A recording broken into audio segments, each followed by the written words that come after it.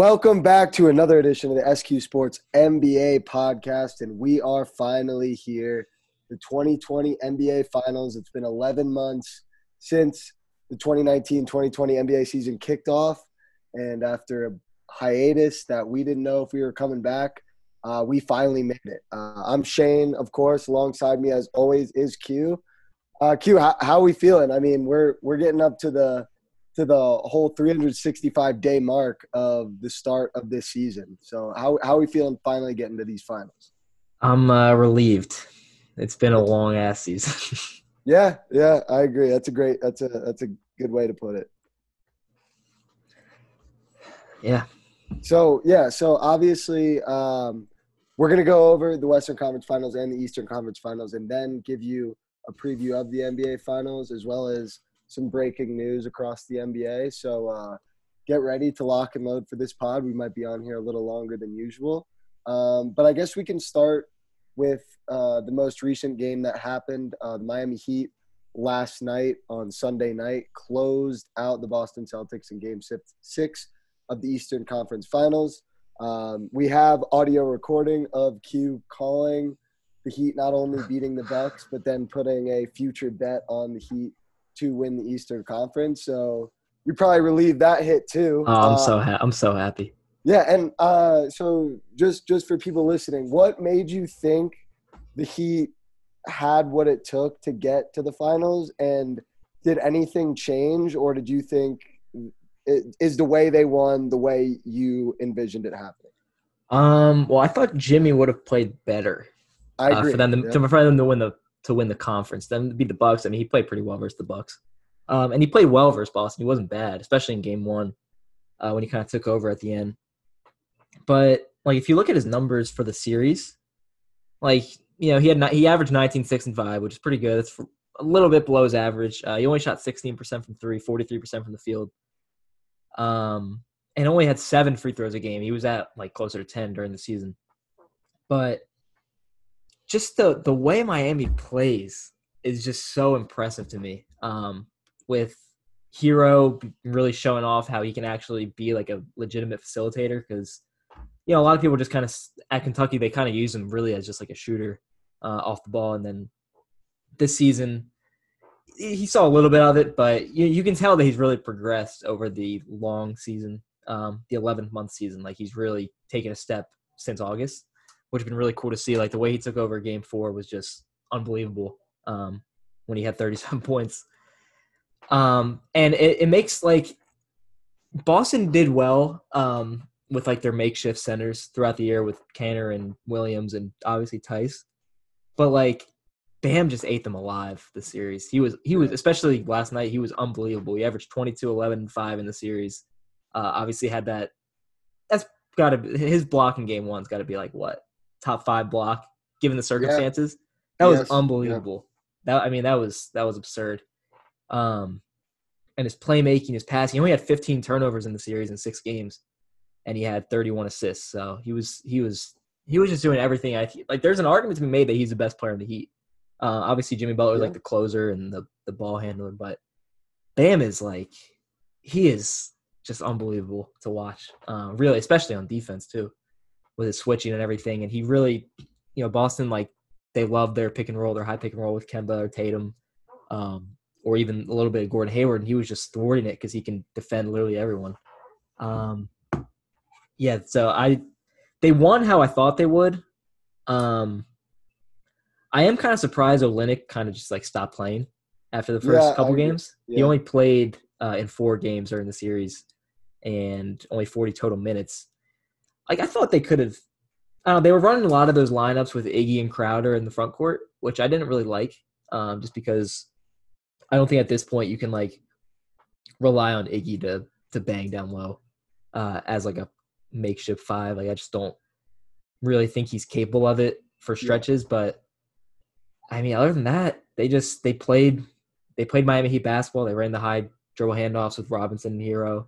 Even, like, Robinson didn't really shoot well.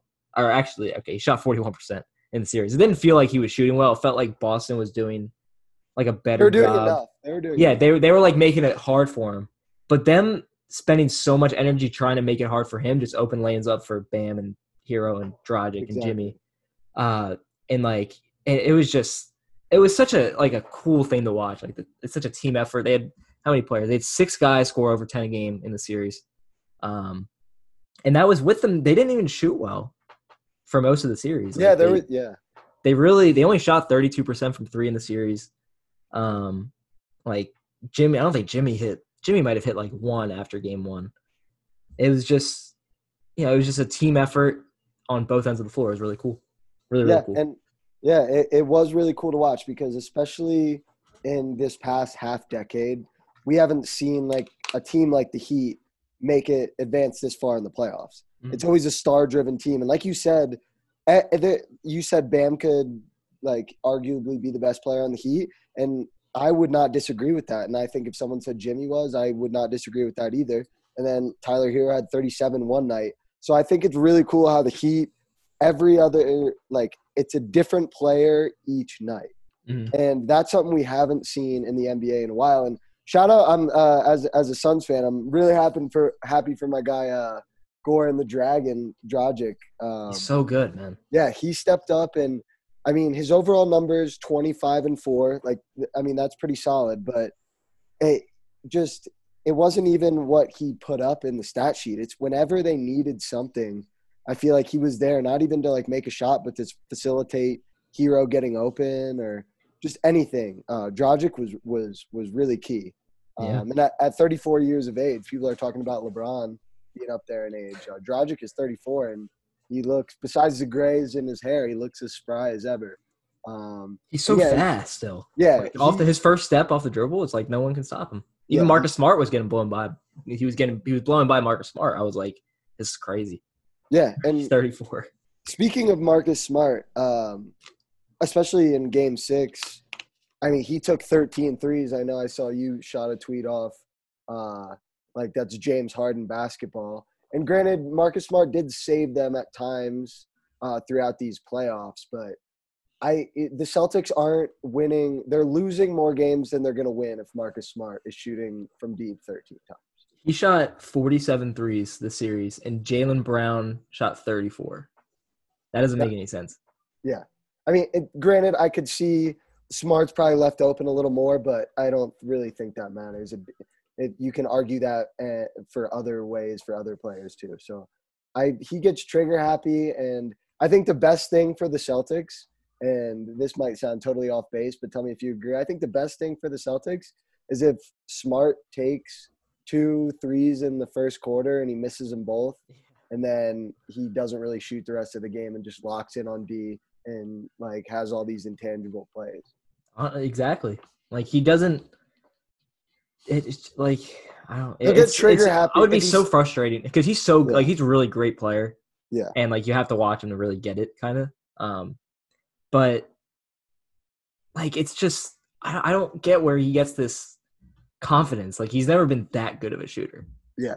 I mean, he used to, like, I remember a year ago we were talking about him being like a liability from he was like atrocious considering how much he was taking. He was like one of the worst shooters in the league considering how much he was shooting, and like now he's gotten better. And it's not like his shot like looks bad or anything, but man, it's just like, he only shot 5 fewer threes than both Tatum and Kemba. Like that doesn't compute to me unless, Kemba should probably be taking more threes. Like he kind of relies on his mid-range a little too much in my opinion, even though it usually goes in. But like to me, this series, I thought Hayward actually like Hayward's been getting a lot of shit, which I get. He didn't have a good statistical series, but I thought he looked okay. Considering he was hurt, and like they just kind of needed a guy who can make some plays, especially that first game that he came back when they won in Game 3. Like he played really well.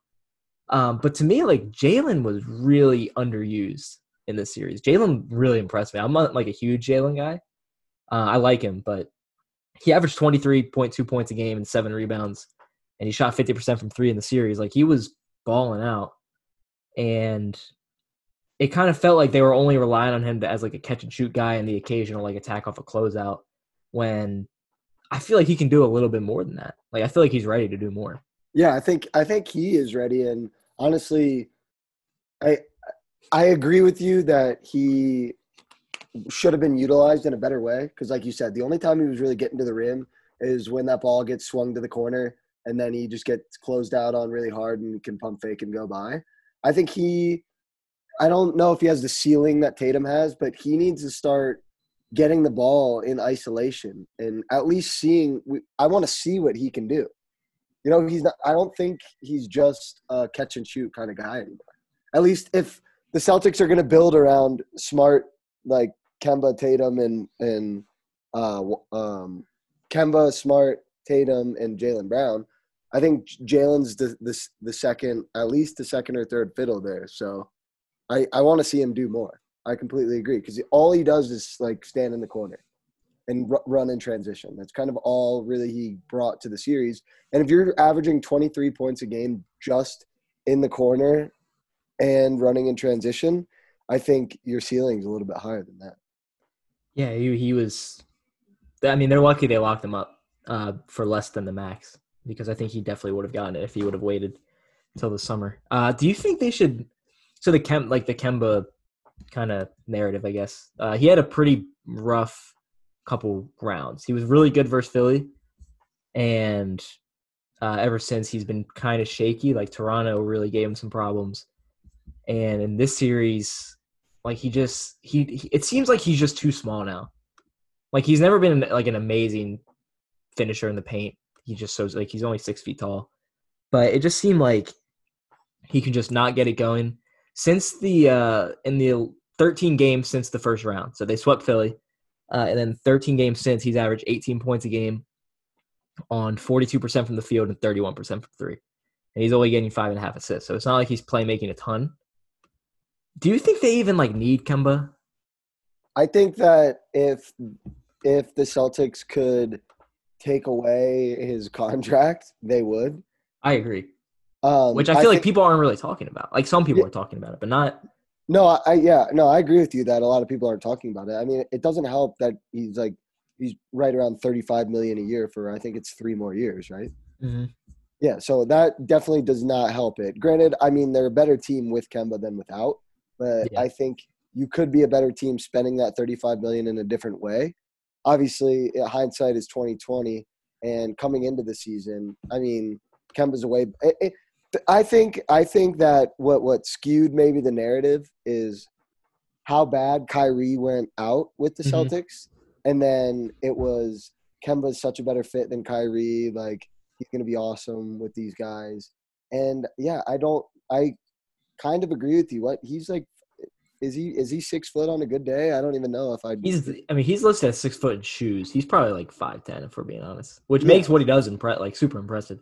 Exactly, but I don't know if that is a guy that should be signing a $140 million contract and a guy that you want to rely on, which is another reason why Jaylen Brown is now, if the Celtics are, I mean, they're clearly pretty much all in on Tatum Brown, like this core. Brown needs to be way more aggressive than he is. Yeah. Because if Brown is aggressive drawing a second defender, Kemba has an open 3 instead of him pulling up from 18 feet. That's such a better option than what they currently had going when Kemba at 5'10" at the end of the shot clock is trying to work something out. So I think it's kind of a catch-22 because it can go each way. But I think if you ask the Celtics, I think Ainge may want that however much, like over $100 million they owe him back right now. But like I said, hindsight's 20/20 in this. Yeah, it's like with Brad's system. Like they've always really relied on their guard play, like from IT to Kyrie to Kemba. They really need those kind of guards that can shoot off the dribble, which Kemba's probably one of the 5 best to do in the league. Like he's really a crazy shooter considering where he was, but. It's like kind of historically proven that in the playoffs, these undersized scoring guards like really struggle because there's so much physicality in the playoffs. There's so much length. There's so much the defense ramps up. Yeah, like the help defense is a lot better on those drives, and the refs aren't calling ticky tack stuff. And there's like really not much precedent for a guard like really taking over the way the Celtics kind of needed Kemba to. Like Kyrie kind of did it. I wouldn't say Kyrie's that undersized. Like Kyrie's a couple inches taller than Kemba, and I'd say a little bit like built a little stockier. And he struggled last year. Like he was amazing when he was next to LeBron, but last year he really struggled. And since like Isaiah Thomas, really, there hasn't really been like the first Isaiah Thomas. There hasn't been a point guard that's like led his team to a title that's like a 6-foot scoring point guard. Yeah. So it's tough. It's tough with I don't know where else they would have spent that money last year. Like maybe I don't think like paying whatever Vucevic got would have helped because obviously they have a hole at center. Like Tice is good, but Tice is like an ideal backup. I don't think a contender wants him starting and playing like 30 minutes a game just because he can't do enough on offense. But I don't know where that money would have gone. Yeah. But if they could like get like a well, let me pose this. What if, I mean, like you said, like since the old IT, it really doesn't work in the playoffs with undersized guards. What if, the same conversation we were just going off of with Brown, if the offense transforms to where Kemba's not shooting the ball 18 times a game, he's more of a facilitator, and he's the one taking these open kick-out threes. Do you see any way that can work where you have Tatum? If Brown can up his game to not a Tatum current level, but something to where he is a force to attack, create his own shot, he can create the mid-range and do all that. I think that would be the ideal scenario. I agree. Like just like a point, like a table setting point guard, kind of like a Rubio. Like someone that can just stay out of the way mostly and make good passes and shoot if Rubio could shoot. And then if they could get so Kemba makes like 33 million, whatever this year. If they put like 17 million into like a pretty good point guard, that's not like an all-star, just like a solid point guard. And then on the bench, because their bench was atrocious in the playoffs. Like their bench was really bad. Cantor couldn't play. Wanamaker was pretty good. Will, shout out G. Will. He played Grant, both of the Williams were good actually. In the little the little that they played, they were good, but they couldn't stay on the court for a lot of it. But they were both pretty impressive. I'll give them credit.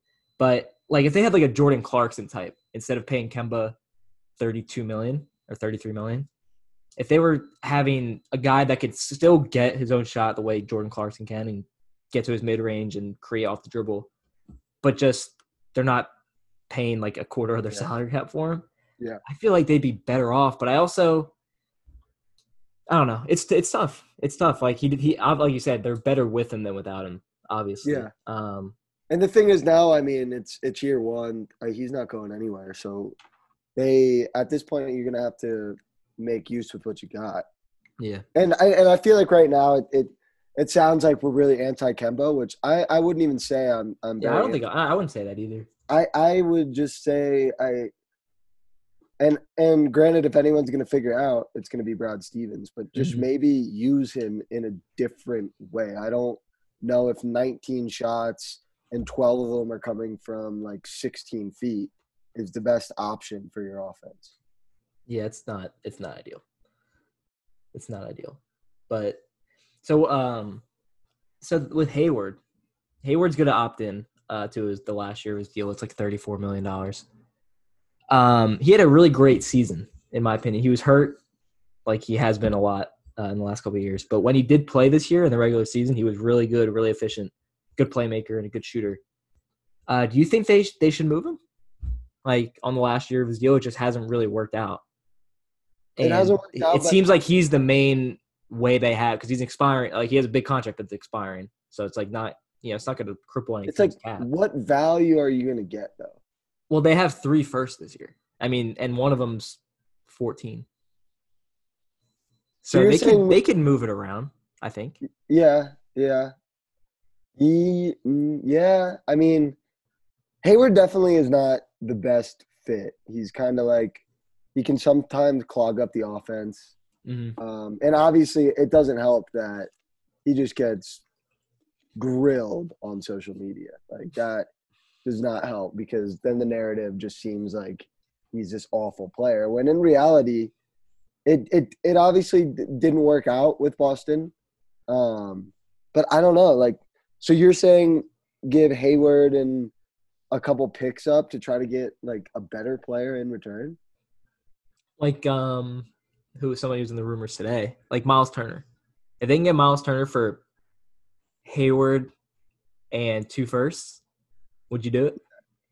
I mean, I don't know what Miles Turner's contract looks He's like. he's making like 20 Is he million a expi- year, is so he it would be like Jeremy because Lamb's like does out. he have a couple of years left at least? Yeah, he's got like 3 more years, I think. I Okay, then think yeah, I would definitely consider that. I definitely if I'm a team getting Hayward though, I I think those first round picks are more valuable than Hayward, which I mean sucks to say because when he was a free agent in 2017, he was a hot commodity. But Mhm.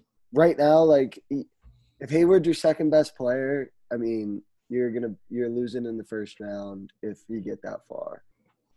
So I think the stock on him is just really dropped.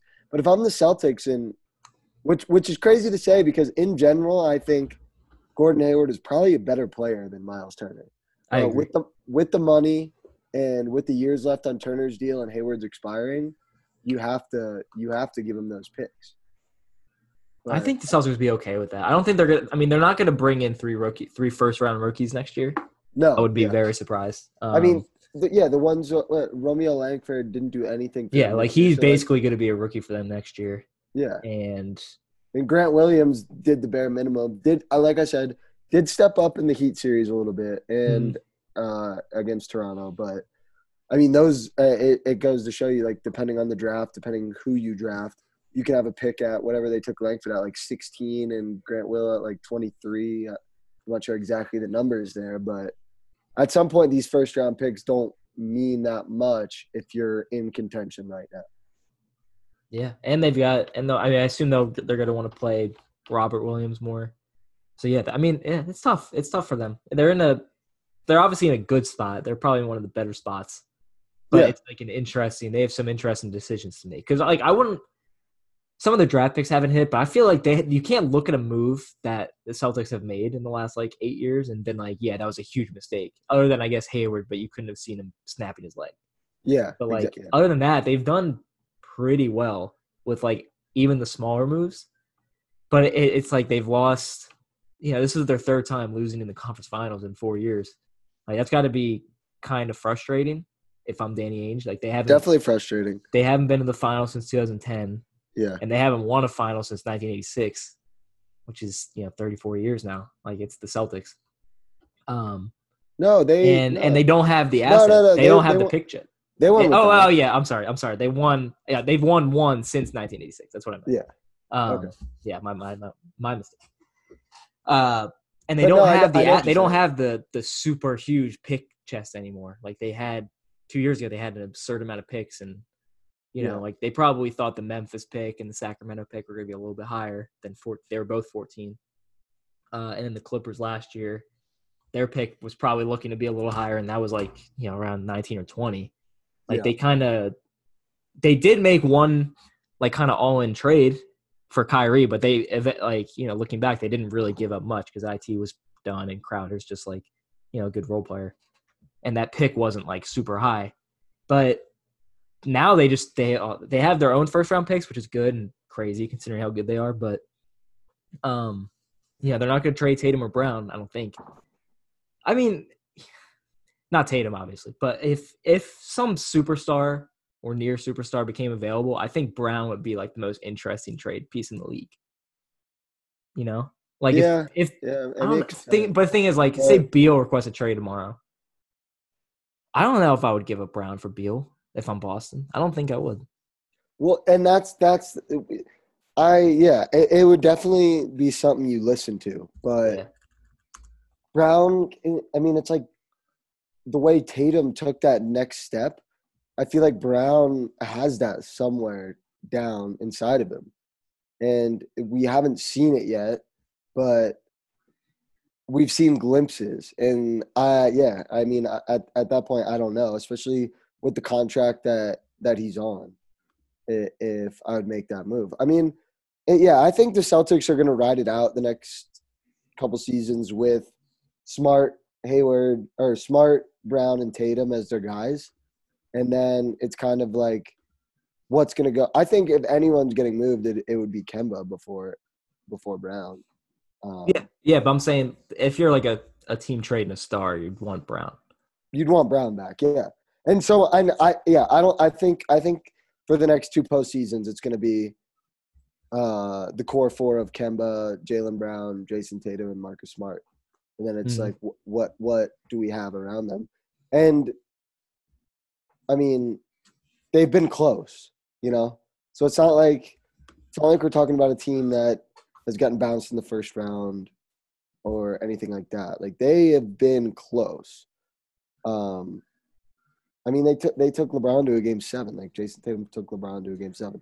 Granted, like completely different scenario, but they've been close. If I'm Boston, I would look into the possibility of pairing some picks up with Gordon Hayward to get a center or someone that can fit your mold better.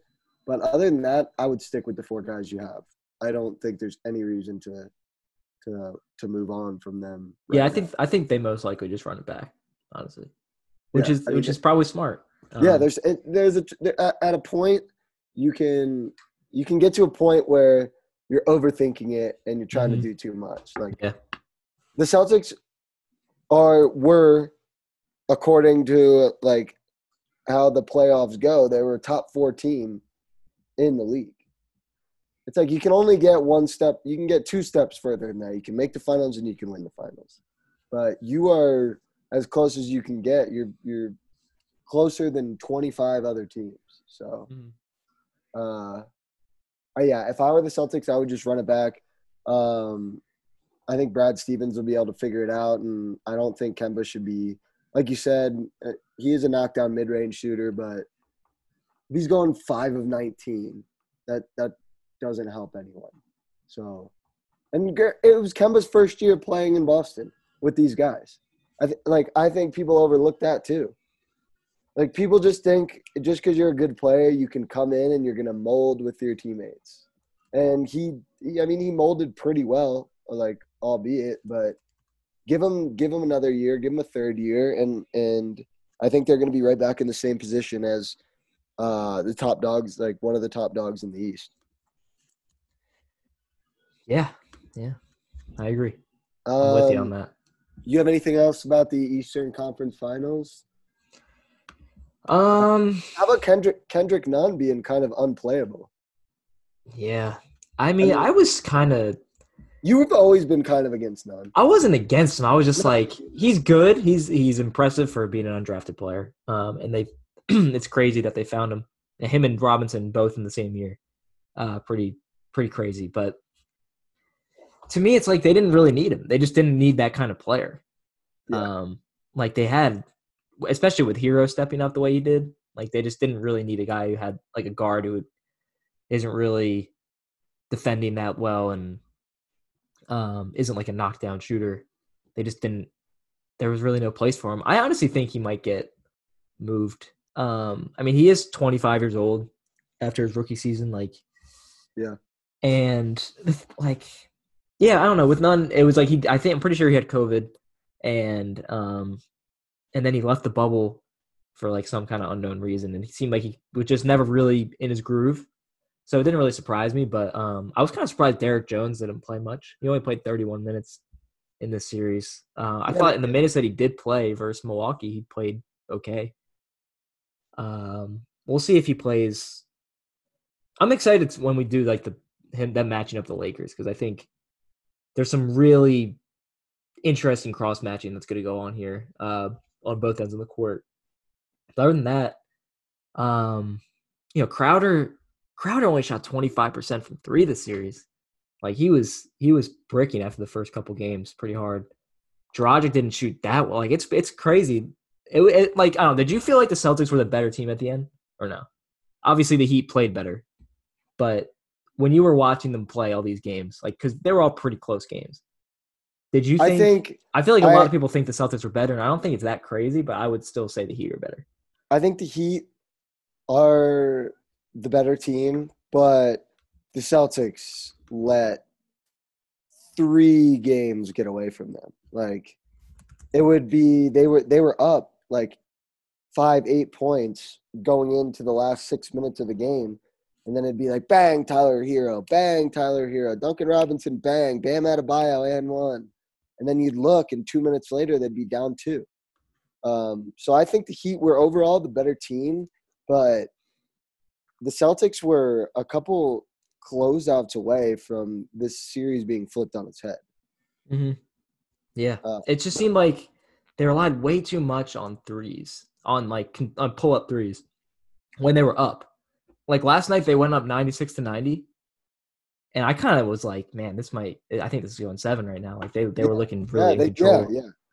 When they had a couple steals and like it was, and then like Tatum comes down and he takes like a step back sidestep 3, and I'm like, it's like not the shot that you need right now. With 16 seconds left on the shot clock. It's what are you doing?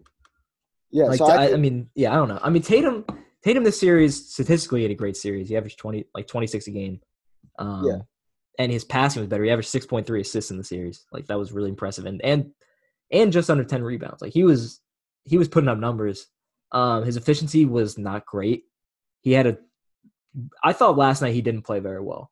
His passing was good, but he just it was like he was forcing it too much, and it just never seemed like he was comfortable.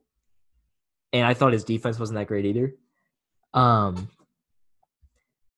But his decision, like he has a lot to learn as a decision maker at the end of games, in my opinion. You know, he's still 22. Yeah. Like he's an easy like future superstar, max player, probably an MVP candidate at some point. Like he's unbelievable for his age, but he still has a long way to go in terms of like, okay, this is the shot.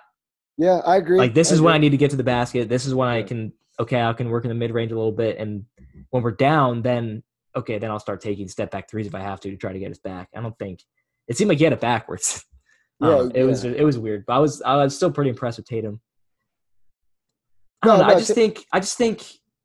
think they lost the series more than the Heat won it, but I don't want to take away from what the Heat did. Like it was like 51-49. Yeah. No. I mean that's a very fair statement because I mean I'd like to look at the numbers a little bit more, but when the Celtics won. The Celtics. It was double-digit games. When the Heat won, I mean, they were all within 2 possessions besides Game 6, which the Celtics were up. Like you said, the Celtics were up a good amount with like 6-7 minutes left. Yeah. So it wasn't in Boston's win. They're pretty convincing, and in the Heat's win, it seemed like Boston almost let it get away from them. If Jason Tatum's 25 3 years from now, I don't know if it'll be the same story. And I mean, Miami can thank Tyler Hero. Like, even if he wasn't having a good game, he was hitting some clutch threes to keep them in it and keep them up on top at the end of games, which is remarkable considering he's only 20 years old. But yeah, I don't know. I mean, Boston. You look at that team; they have absolutely, unless you want to count Tatum when he's like playing, when he's like 20 years old in these conference finals, they have no pedigree of the playoffs.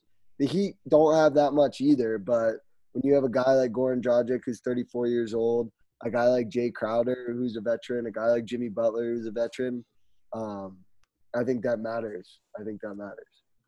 And Iggy was pulling through in the last couple games. Iggy was playing a good amount. If I'm a Heat fan, I don't really want to see him shooting the ball from deep. I'm not Max Kellerman. I don't trust him to hit the late game dagger. But yeah, he provides intangibles and leadership that when Jay Crowder and Iggy got moved to the Heat in January or early February, whenever that was, probably a little bit overlooked, but looking at it now, that's a big move. That's a big move right there. Yeah. All right, let's move on to the Lakers and Nuggets series. The Lakers took it in 5. I'll just quick shout out to the Nuggets though. Jamal Murray and Jokic.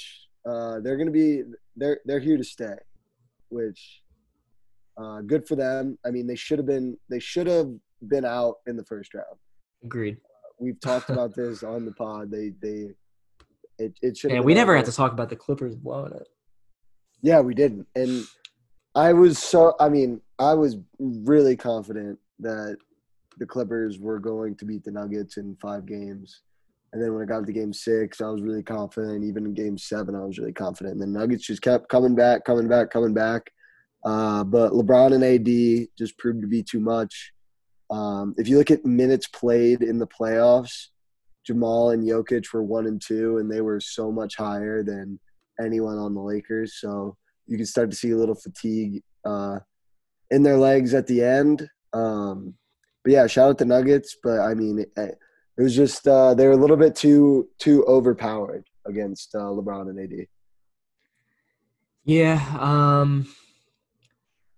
With Jokic in the series, he was great, especially in game 2 down the stretch. Right before AD hit that shot, Jokic had been like dominating like that entire end of that game. Jokic is just – I don't get it. I don't get how he's so good. I mean, I get it, but it's like he just gets it done now. And it's like kind of scary how consistent he's been in his first 2 postseasons. Like it's just terrifying. And I think he's earned the best offensive center in the league, like status.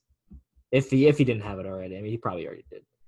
But the way he scores at the end of the game, it's kind of like Dirk a little bit, which is I never really seen him as like a Dirk type player, but like the post fadeaways he's hitting and like the baby hooks and now he's taking threes. I mean, he shot 43% from 3 in the playoffs on 5 attempts a game. Like he's a good volume 3-point shooter now, and it's like there's nothing you can do against him, especially when he's playing with a guy like Murray, who's became like Michael Jordan for 6 weeks.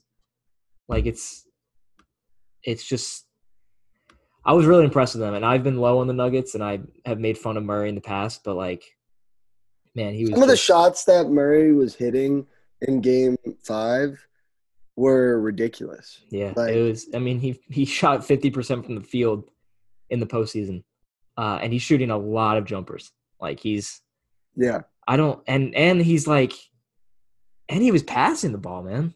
Like he was actually finally showing off that. Like he always had the kind of like the natural ability to pass, but it didn't seem like he was really executing it. But he was playing like basically like Dame Lillard. Like he looked like Lillard out there. Yeah, and I didn't think he had this kind of I did not think feeling. he had it in him. Yeah. I did not.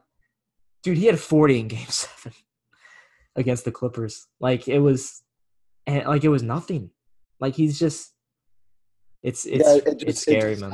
Yeah, it tallies up. And I mean, with MPJ, like if he can learn to even defend the worst player on the court, which he can't do. Like he can't even defend like the 5th option on the court. But if he could, then he can play late game because I'm currently being out here in Denver. I'm surrounded by a lot of Nuggets fans, and they're always bitching and moaning about Murray not being on the court, Torrey Craig on the court at the end of games.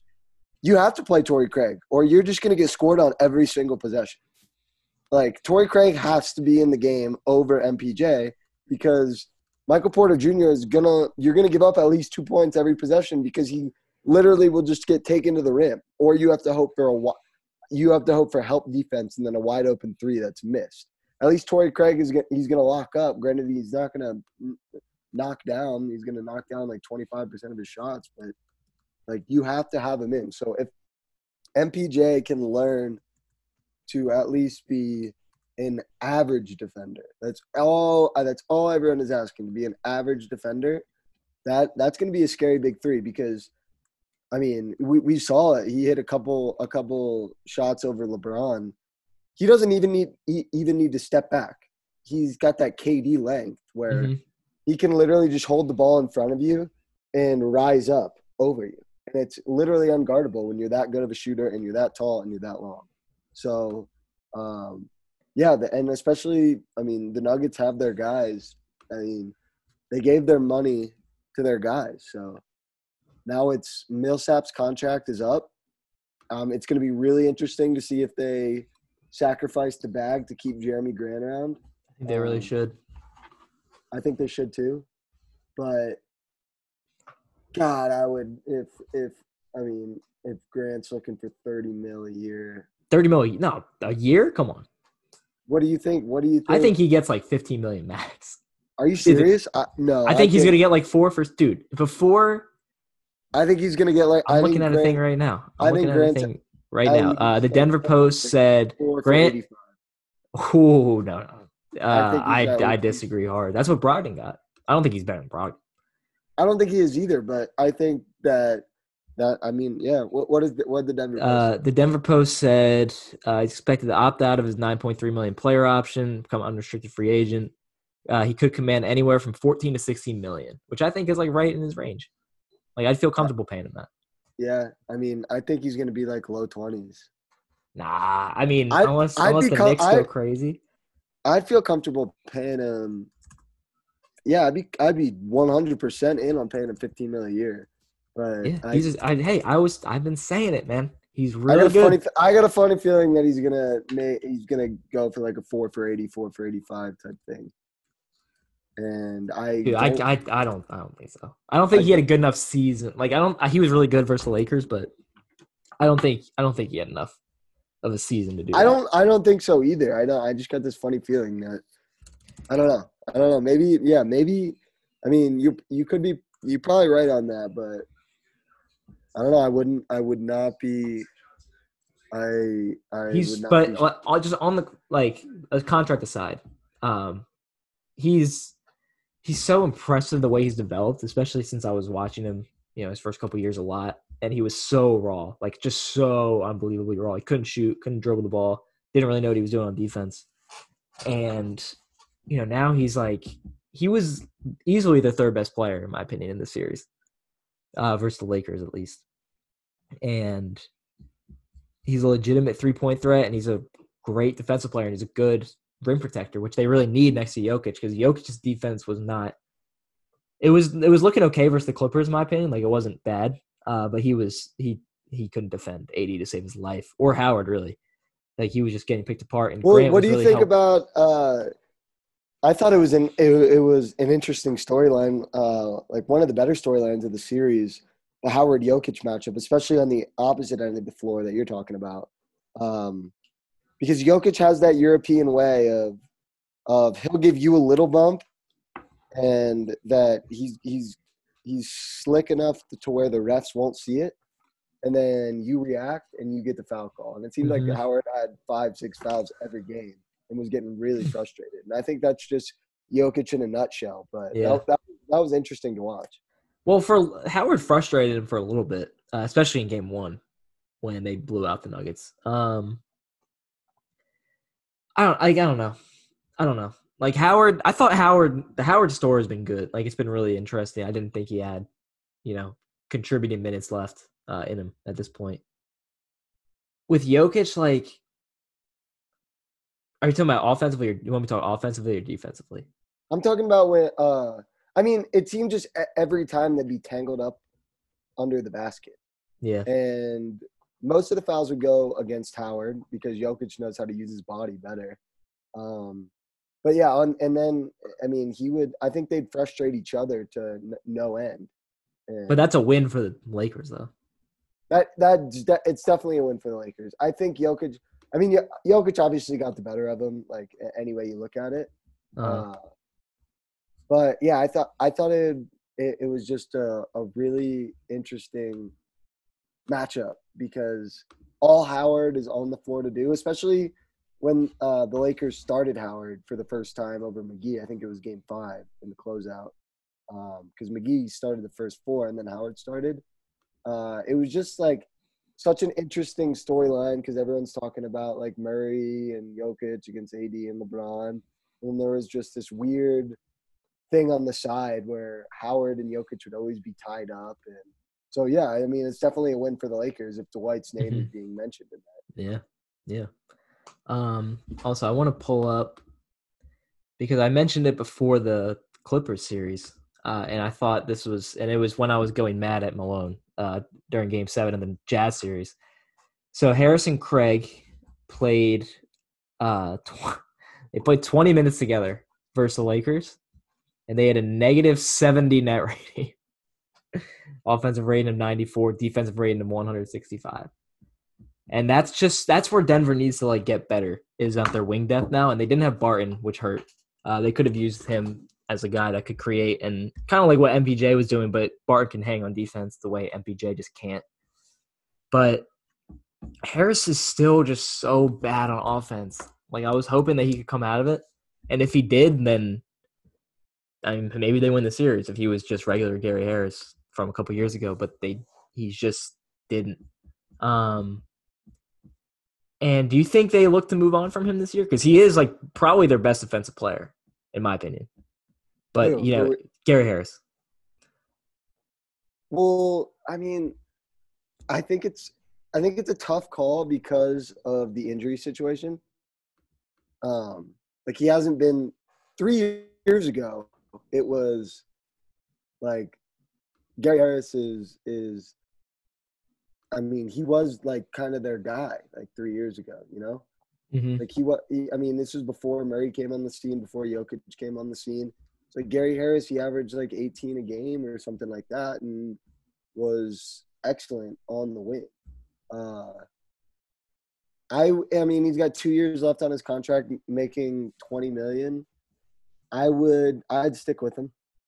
I mean, I think I think Gary Harris can be much more of an asset if he plays a full season and then comes into the playoffs. Like he wasn't playing at the beginning. He wasn't playing at the beginning of the bubble. Yeah, he didn't play till Game 6. Yeah, he didn't against the Jazz. Yeah. Yeah. So I mean, at that point, it's kind of hard to get in your offense rhythm. I mean, granted, completely different players, but we were talking about Kendrick Nunn earlier. It's the same thing, especially in a weird situation like the bubble. I think it's way too hard to judge him off of that. And the thing is, with Gary Harris, if he can go back to his form as a competent offensive player, that's like kind of it's perfect for the Nuggets. It's literally exactly what they need.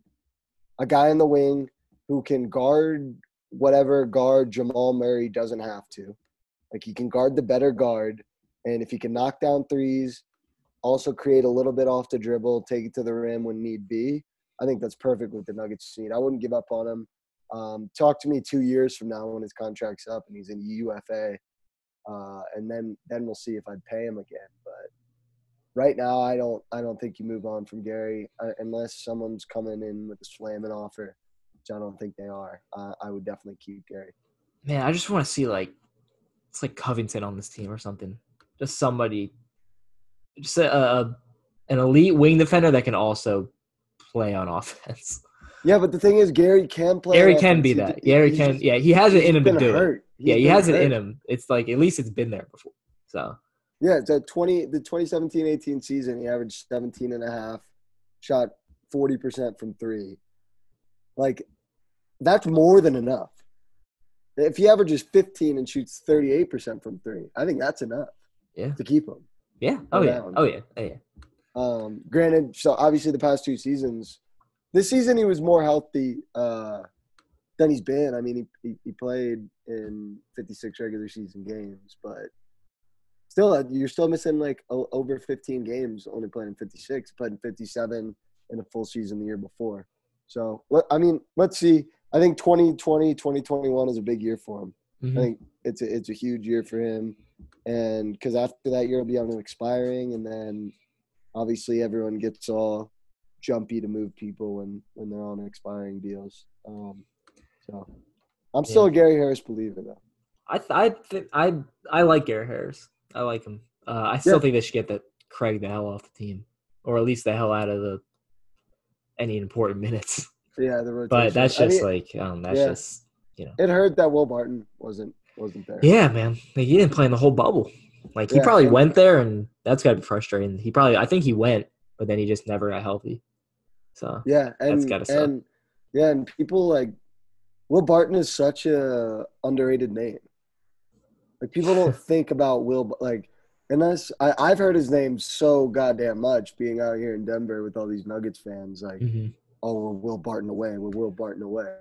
But if you're not following basketball pretty heavily, even though Will Barton is like a 13, 14 point per game scorer and is really good on the defensive end of the floor, does all the things that don't show up in the box score, I feel like you don't really think about Will Barton. Like he's just kind of like this name that I don't know. I mean, maybe that's just me, but I feel like until I came out here, I was never like this guy Will Barton is anything special. Hmm. But when he's your starting three, you're missing out on a lot. Yeah. Um, Let's all talk right, about so the you, Lakers. We haven't talked about the Lakers. We need to talk about the Lakers. They won the conference. yeah. I agree. I think that LeBron's on a mission. That's what I think. Yeah. And My God, he's so good. yeah, I mean, I don't know if I'd say he lost a step, um, but he is way streakier than he used to be. Is what I will say.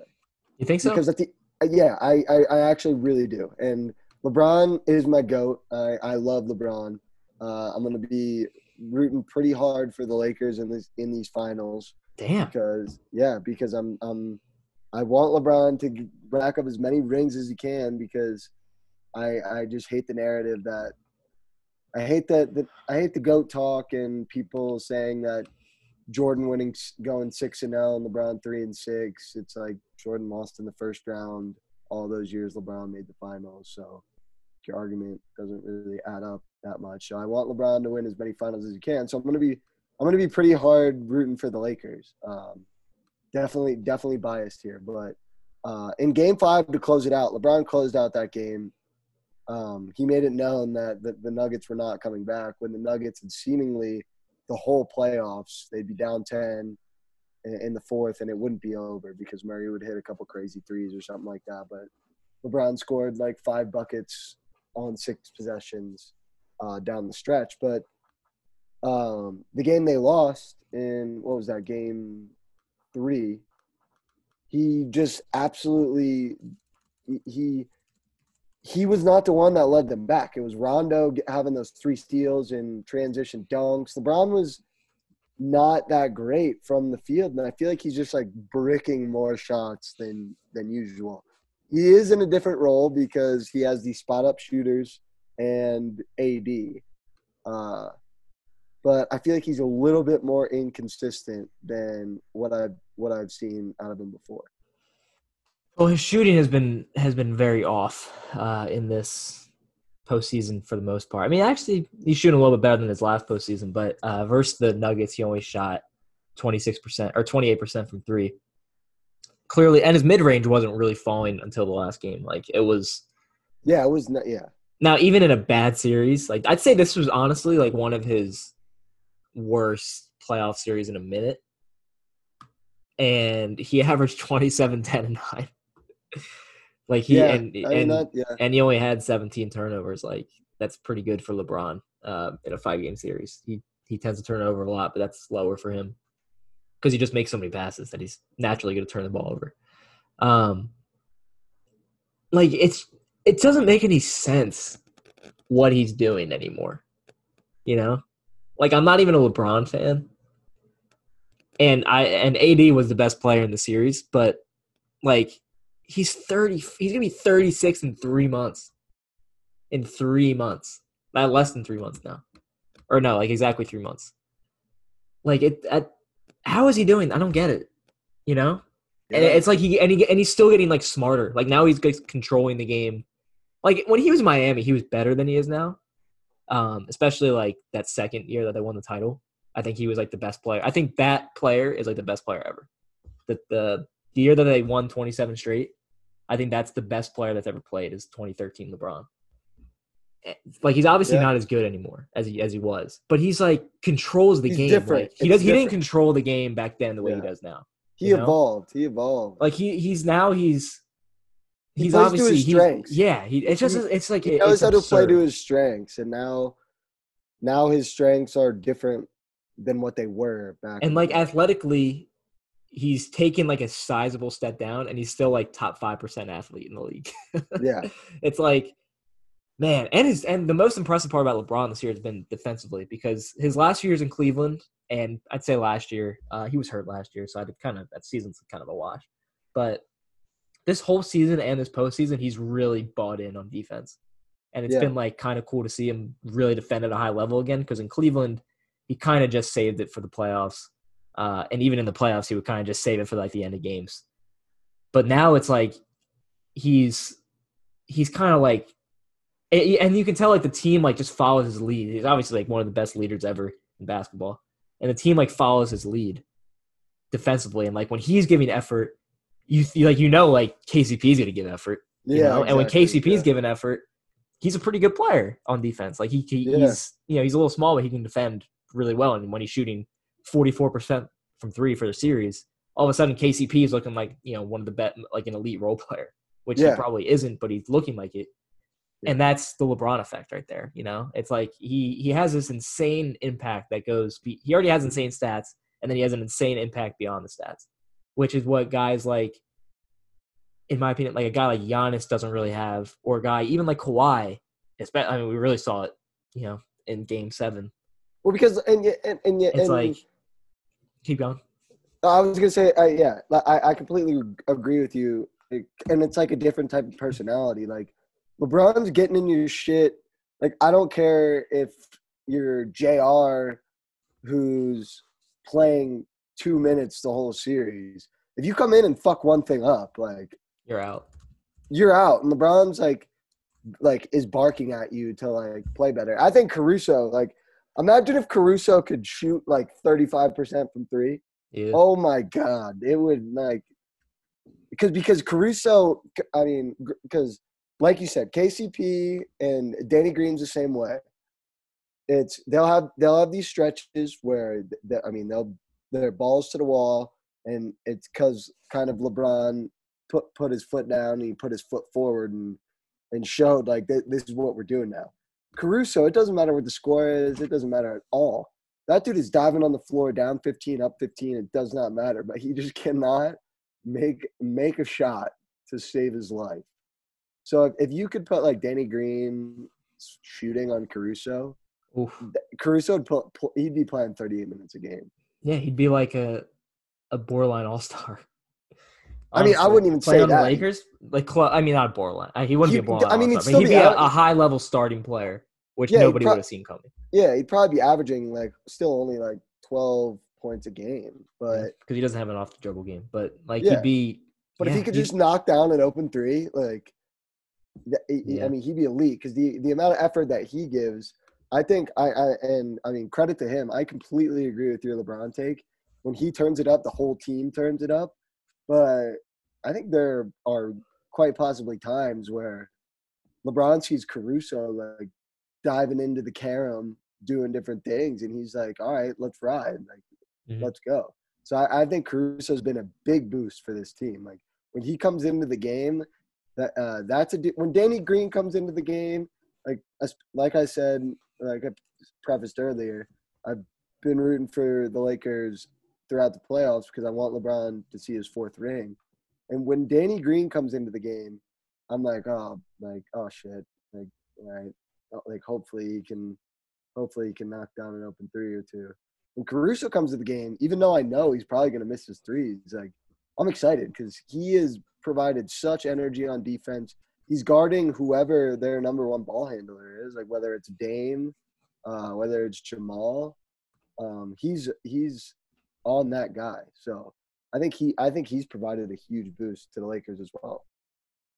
Yeah, they've been really impressive. I was a doubter of the Lakers, man. I thought the Clippers were going to win the title, honestly. And I just didn't think that they had enough playmaking to do it other than LeBron. And that's where playoff Rondo came in. Like, is playoff Rondo, like, now that we've seen it, he's kind of like the perfect point guard to put in when LeBron's not in, because he's one of the only people in the league, maybe one of the only people ever, that could see the game at that, like, ridiculously high level. And, he was hitting his shots, but, like, he's still not a great shooter, and they're never going to defend him. I mean, he shot 45% from three in the series, but, it's only 11 attempts. But still, like, he can see the game the way LeBron does, so that when LeBron comes out, they don't – Yeah. Obviously, they're going to be worse, but they don't really miss a beat in terms of, like, having someone that can really see the floor like that. Yeah, exactly. I mean, with the Lakers, this is what it comes down to. And we can kind of transition this into a finals preview. What it comes down to is if the Lakers can knock down – if their role players can knock down open threes, they're not going to lose to the Heat. Yeah. Because no you said, no way. Like, yeah, if Danny Green, KCP, I mean, those are kind of the two main guys. Kuzma, you can throw in there. Caruso, I mean, it doesn't even really matter. He provides a lot. But if they can, what do you think? If the Lakers shoot, if you had to put a number on it, if the Lakers shoot this percentage from 3-point range, they're going to win the series. What would you put that number? Like 34%? Probably 35, 36. That would guarantee that if they shot that, they'd win the series. Then they'd like win 35, 36. Yeah, it's because at that point it's like there's not. What do you do? I don't know what to do.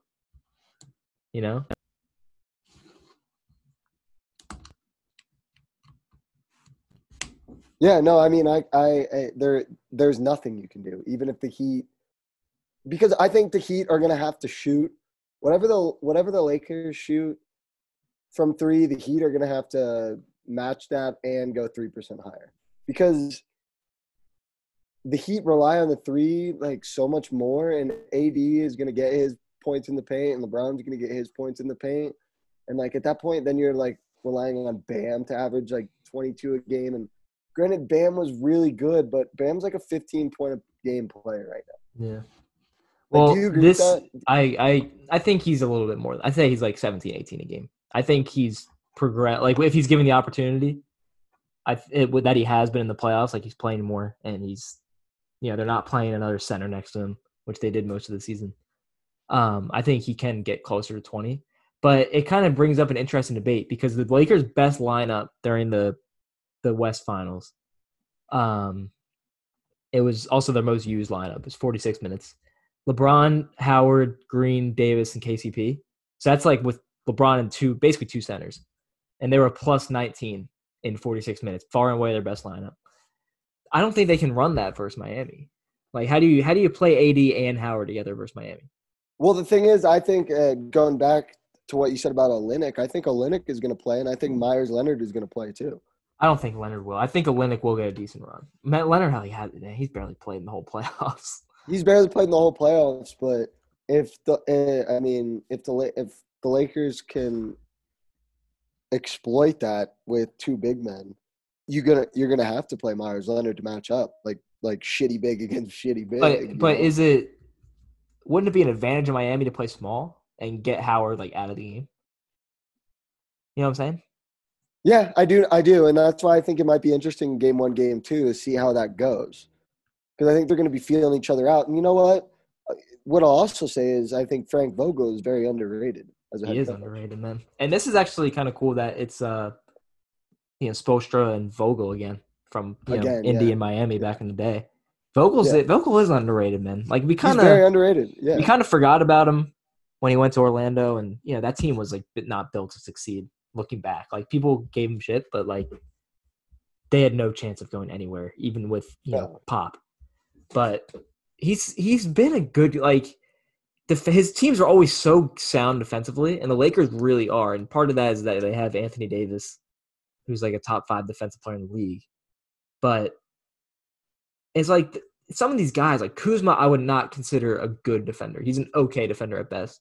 KCP can get abused sometimes on defense. Even Danny Green is a good defender, but he's a little bit small. Like, you'd wish he was a little bit bigger. And they're like the best defensive team in the playoffs by far, and probably in the league. Like, they're so well coached, and Yeah. offensively, it's sometimes a little bit disjointed because they just don't have like a true sniper or another like shot creator, I guess, next to LeBron. But Yeah, they can get out of rhythm pretty yeah, a easily. little bit. It gets a little clunky, but then they just talent their way on Yeah. offense. And yeah, Vogel's Do you know where it's gonna be such a great coaching matchup. do you know where Vogel's from? He's from Wildwood, baby. Yeah, I know. I just when I just looked at when I just put his name in Basketball Reference, he's from Wildwood High School. That's pretty Yeah. crazy. Our only But alone. yeah, that's funny. He's definitely under. I mean, because looking at it, I mean, Spo probably still has the coaching matchup advantage, but people would be like, yeah, Spo, he's one of the best coaches in the league. Everyone just kind of feel like, oh, he shits on Frank Vogel for no reason. It's like if the thing is, if you're the coach of LeBron, it's if you do something bad, it's if something messes up, it's blamed on you, and you're like, you have LeBron, you have Anthony Davis. How did you let this happen? If you win a series in 5, and then in 5 and 5 and what they won every series in 5, Vogel gets no credit. So that's just kind of how it goes when you're coaching LeBron. But yeah, I think he's a really good coach. And you think how much? I think Kuzma is going to be absolutely stymied in this series. I don't know how I good think he's so going to be. too, man. I don't think he's going to be He's able such to a do weird anything. player to me. Like I sometimes he really impresses me because like he's giving a lot of like he's doing a lot of like hustle plays and stuff, and he's hitting shots for the most part. And then sometimes he just looks so lost. And like Yeah, Kuzma's like 26. Like he's not it's his third year, but he's not like Jason Tatum he's age. not like a guy they drafted who was a freshman who barely like Talon Horton Tucker like that. Yeah, Like, yeah. it's just I don't like. I think I think he's going to whoever's get on totally him. All right, so stymied out of like this series. I think he will too. I think I don't know who he's good to defend because I think they're he's going to going be to running guards on him. He's not quick enough to hang with I like think Hero and he's Dragic. going to be chasing Duncan and Tyler Hero around, and he's going to play like 24 minutes a game, if that. Like he's going to get so tired chasing these guys around. Yeah, he's only been around like 22 a game. Well, that's In the why I think. playoffs. All right, so what would you do with Caruso? Because I mean, Caruso's playing like 25 minutes a game, and Caruso is the perfect guy to chase someone like Duncan Robinson around 3-4 screens of possession Mm-hmm. because he's going to give 100% effort. He's going to try to run through everything. But then who? I mean, I guess if Rondo's on the floor, he'd guard Dragic. But Caruso would also be a good guy to guard Dragic. So what would you do with Caruso on the defensive end? I would put him on Robinson. Yeah, They need to. They can't and let Robinson go off. just have him chase him around. Yeah, because he's got the physicality and like the athleticism to do it and Yeah. get around screens. Like he's nimble enough. And I don't think he could stay in front of. I don't think anyone can stay in front of Dragic outside of like 3 players in the league. You know? Yeah, Like he's just Dragic is All right, all right. So the thing with the Lakers is, and we've said it for all 3 series at this point. We keep saying who's going to guard Dame, who's going to guard Harden, who's going to guard Westbrook, who's going to guard CJ, who's going to guard Murray, and those guys all had big games, and the Lakers like kind of it just didn't matter. So the thing with Dragic, but the thing is, Dragic of all these guards that we're talking about, Dragic has the best front court supporting cast out of any of them. Like the Rockets didn't have a front court, and Portland obviously didn't have enough wing depth, and neither did the Nuggets. But Dragic has wing depth and front court depth, which matches up well with the Lakers. So I feel like Dragic is. I think Dragic's definitely going to be like the X factor. Because if Dragic is still scoring like 20 a game, the way he was versus Boston, I still think the Lakers would win. I think the Lakers are going to win in 6 games. That's just my eyes just say it now. I think Lakers in 6. I agree. Yeah, Lakers in 6. That seems the cleanest prediction. But to me, it's not like I wouldn't be like that surprised if Miami won the series. Just Miami, I would be shocked. I would be surprised, but I'm not. I wouldn't. It wouldn't be like Leicester City winning the Prem. You know, it wouldn't be like that to me. But I don't think LeBron. Who on the Lakers can stay in front of Goran Dragic? Well, dude, I think if you're I mean, just like you completely. I mean, didn't you just contradict yourself right there? I know, but my point was that the Heat have more talent around Like Dragic's like their fourth So best you think player. when they're helping off, then they're going to be able to knock down Yeah. I'm shots? saying the Heat don't they don't. They've relied on Dragic, but he's not like their main offensive initiator the way that Murray and Harden and Westbrook Dude, are in Dame. yeah. I mean, I would take if AD's on Bam and Rondo's guarding Dragic, and they switch that. That's not. I don't think that's a terrible situation for the It's Lakers. true they do have AD. That's I why don't think AD that's a makes every team yeah. I don't think it's a every time he's on the bad. court, he's a matchup nightmare because he guards. He's like super Bam. Like I mean, he's not a better playmaker than Bam, but like in terms of he gets switched on to this guy, like he's good. Yeah, I He's don't think that's so bad. And then yeah. if Caruso's on the floor, all right. So put it this way. Put it this way. I mean, if you're closing out with a lineup of Rondo, Caruso, LeBron, AD, and then take your choice of KCP or Danny Green. I'm fine with any of those guys switching on pretty much any of the guards. Yeah. I don't see So that's my Dragic, point Butler, that Dwight Howard's not going to be able to play. That's why. Like just that situation right there. He's not going to be able to do it. I think it'll be interesting earlier in games. I don't think if they're closing out, there's no reason for Dwight to be in the game. But like in the first 3 quarters, I think it'll be interesting if the Lakers go Dwight or JaVale with AD, because the Heat won't be able to just line up Bam and like Jimmy and Iggy and Jay Crowder. Like that won't work. Like I don't think that's gonna work that well. Yeah. Well, yeah. It's gonna be so interesting. Bam and AD just going against each other. It's like I think it's gonna be a super fun series. I think it is too. Because the Lakers have by far the best 2 players in the series. Like not even close. There's no discrepancy. But I'd probably go like 3 through 7. Yeah, I was gonna say, what would you go? I think it's either 3 through 6 or 3 through 7. Jimmy, Bam, Dragic. Jimmy, Bam, are the Dragic. clear 3, next 3. And clear then 3. It depends how you feel about Hero and Duncan and I guess Crowder and Iggy. I wouldn't throw Crowder and Iggy in there. I'd say Hero and Duncan would be more. Like, yeah, they're going to play more than Iggy can't play that many minutes. He just can't. He's not physically there anymore. But then it's like, who are you going for the Lakers? Like Kuzma, Rondo, KCP? Probably KCP. So it's like what? KCP's been good. It's a top 2 and then a big discrepancy. But at the end of the day, it's going to be. So it's like, what do you like more? LeBron's not going to lose.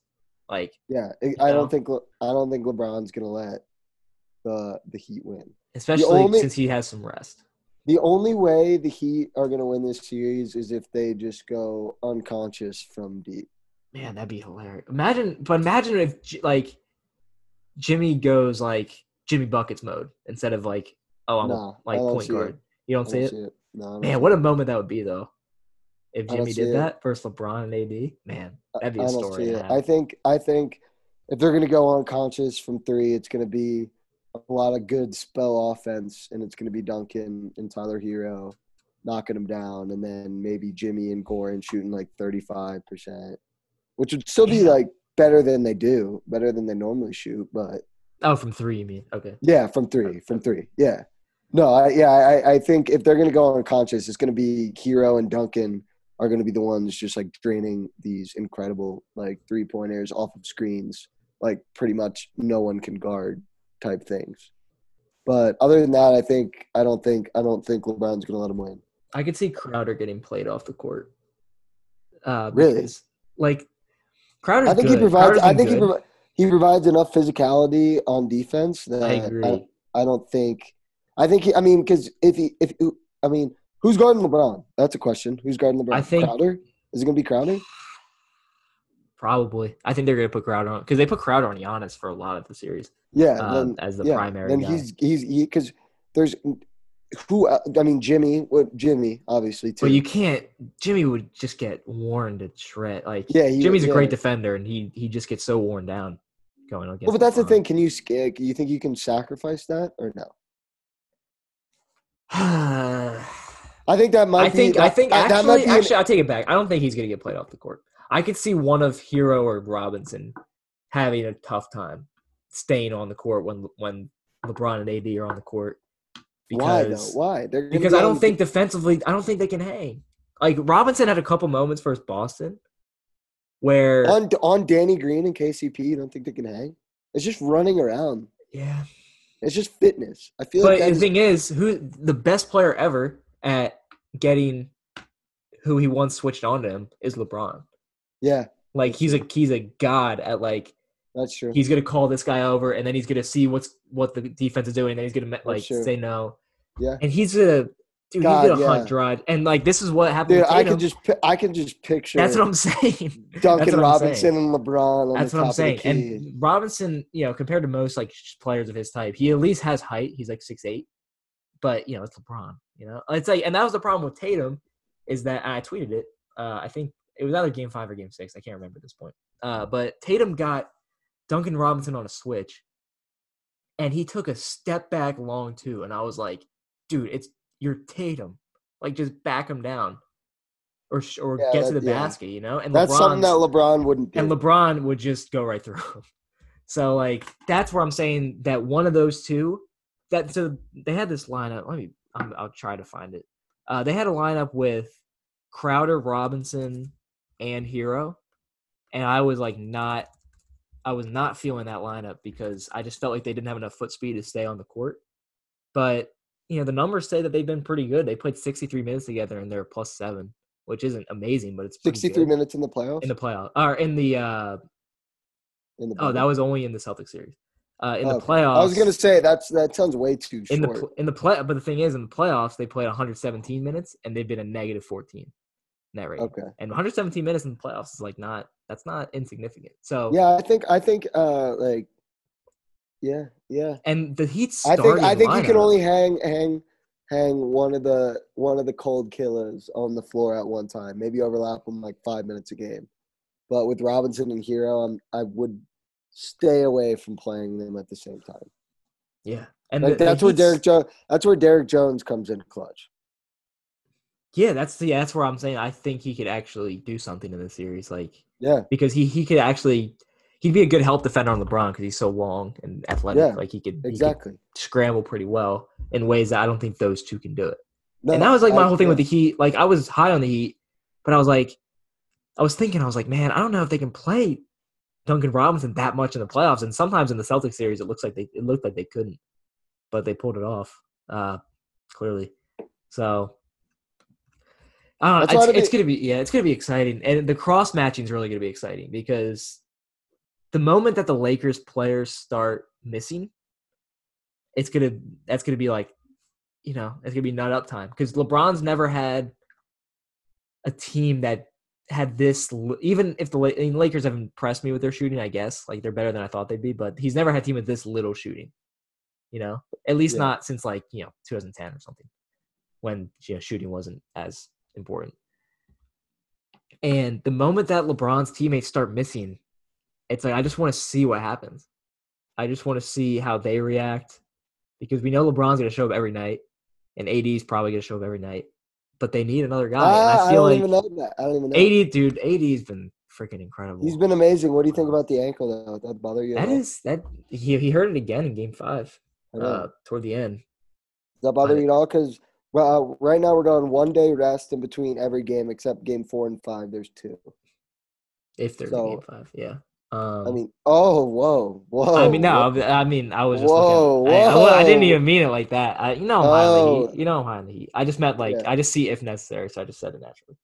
But yeah, I don't know. I mean, he played great in Game 5. Yeah. After he had kind of badly hurt his ankle. It's definitely time to stop doubting AD. I don't know. If anyone really is anymore, but he's probably been the second best player in the playoffs, which is pretty terrifying. The fact that the Lakers have the top 2, but if you don't have anyone, but even so, I know what you're saying because AD has moments where like he kind of isn't aggressive enough. Like he's still getting like 29 points, but it's like you should have 40 points. Yeah. and you're only getting 29. If But AD's not shooting 8 free throws a game, there's a problem, especially against this Heat team.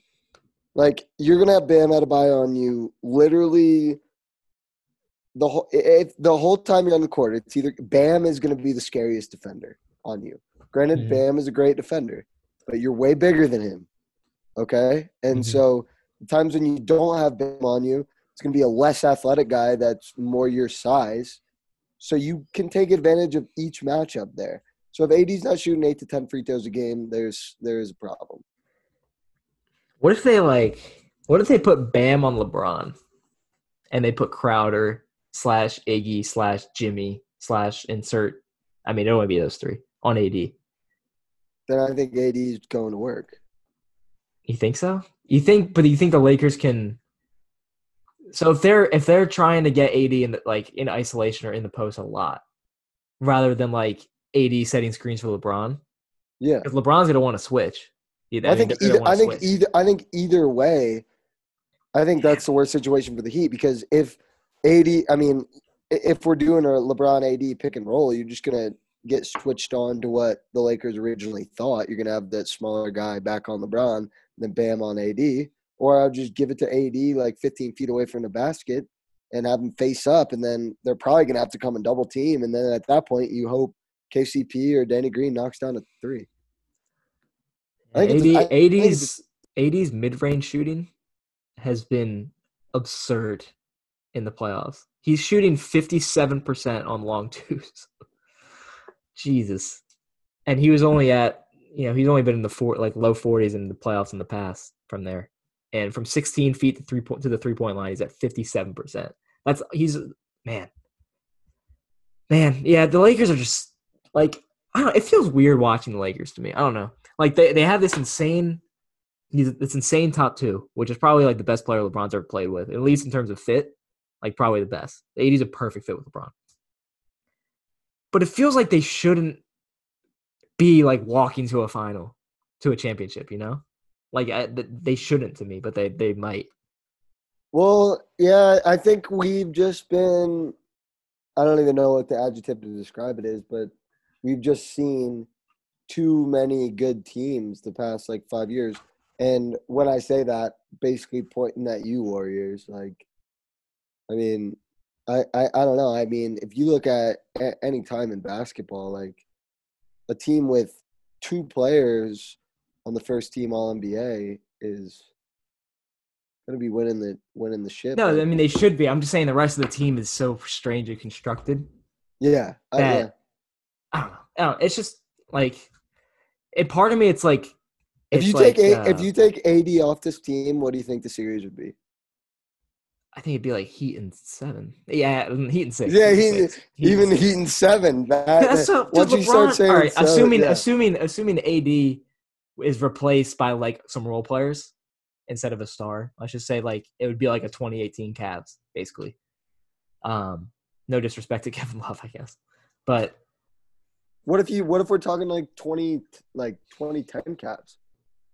like just like a good center, but not like an insane. What if we got like Oh, the 2010 Cavs. Oh, I thought you said okay. yeah, maybe no. What about like 2000? Like what was the year they lost in the finals? 2007, I think, when Ugalskis was the center.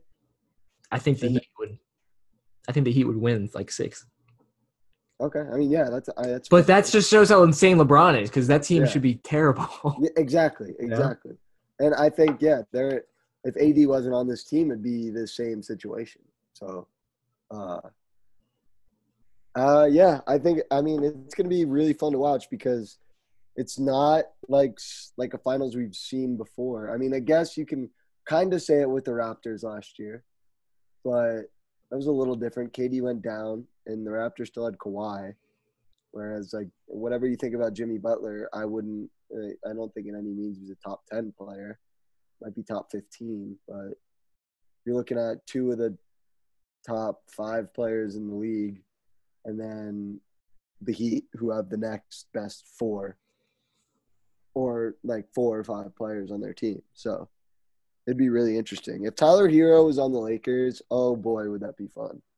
Or even Duncan Uh, Robinson. Or Kyle Korver. Or Dude, I thought yeah. about that. What if Kyle Korver was on the Lakers? Like, He was about to sign with the Lakers. he should have, dude. I mean, he picked the wrong team to sign for. Signed with the Bucks, and they've been sent packing for 2 weeks. Yeah.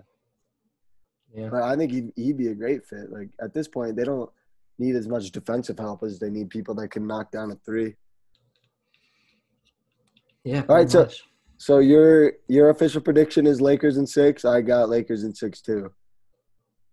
I'm excited to watch it though. Yeah, I'm really excited to watch. I think it'll be really interesting. I definitely think we should come back for another pod after the Sunday night game, which will be Game 3.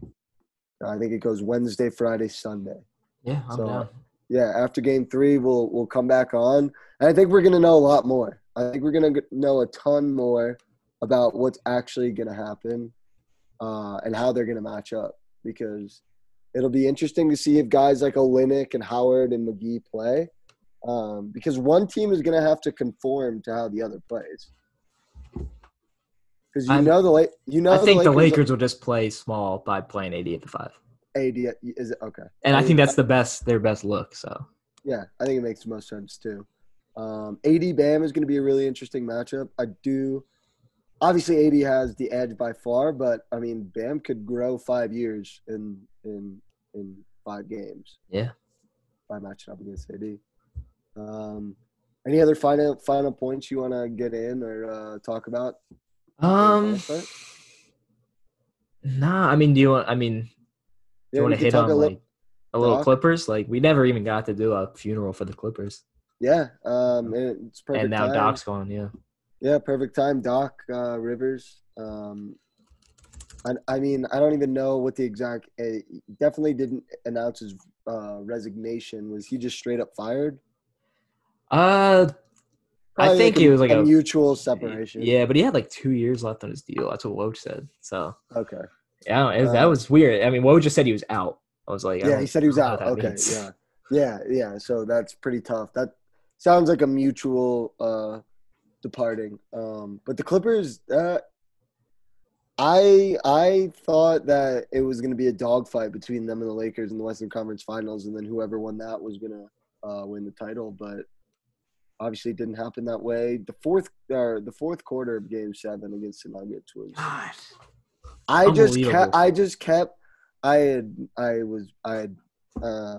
had money on the Clippers to win the series, money on the Clippers to win the game, and it just it started midway through the third quarter, and Kawhi started missing, and obviously playoff P wasn't doing anything, so I wasn't relying on him to make shots, but Kawhi started missing, and then it kept being there'd be 4 minutes left in the third quarter. All right, Kawhi misses again, but don't worry, Kawhi's gonna heat up. This is what playoff Kawhi does. Is the fourth quarter is his time. 2 minutes left in the third quarter, then the fourth quarter starts, and 10 minutes to go in the game. They're down 8, and Kawhi misses again, and he just kept missing and missing and missing. And Paul George and Kawhi combined for 0 points in the fourth. I don't even want to know what they combined for in the second half. Probably in single digits, and it was just it just blew up. It blew up. It was well, Harrell was the main, in my opinion. Paul George is the main reason they lost because he has too many games. I don't think you can. I think if you try to blame it on Harrell, then you should blame it on Doc Rivers. I agree. It should have been J. Michael Green. Yeah, there's no reason to. I think you can blame it on PG. You can blame it on Kawhi, and you can blame it on Doc. But there's no one else. Even I think you could blame it on Lou Will over any of them. Lou Will was unplayable. He was unplayable. Both of them were. You can't play. But I think at least Lou Will was giving you some creation on offense that they needed. Yeah. But neither. It's neither could play because they just can't defend anyone. Harrell can't defend. Harrell's value just tanks. Oh my God.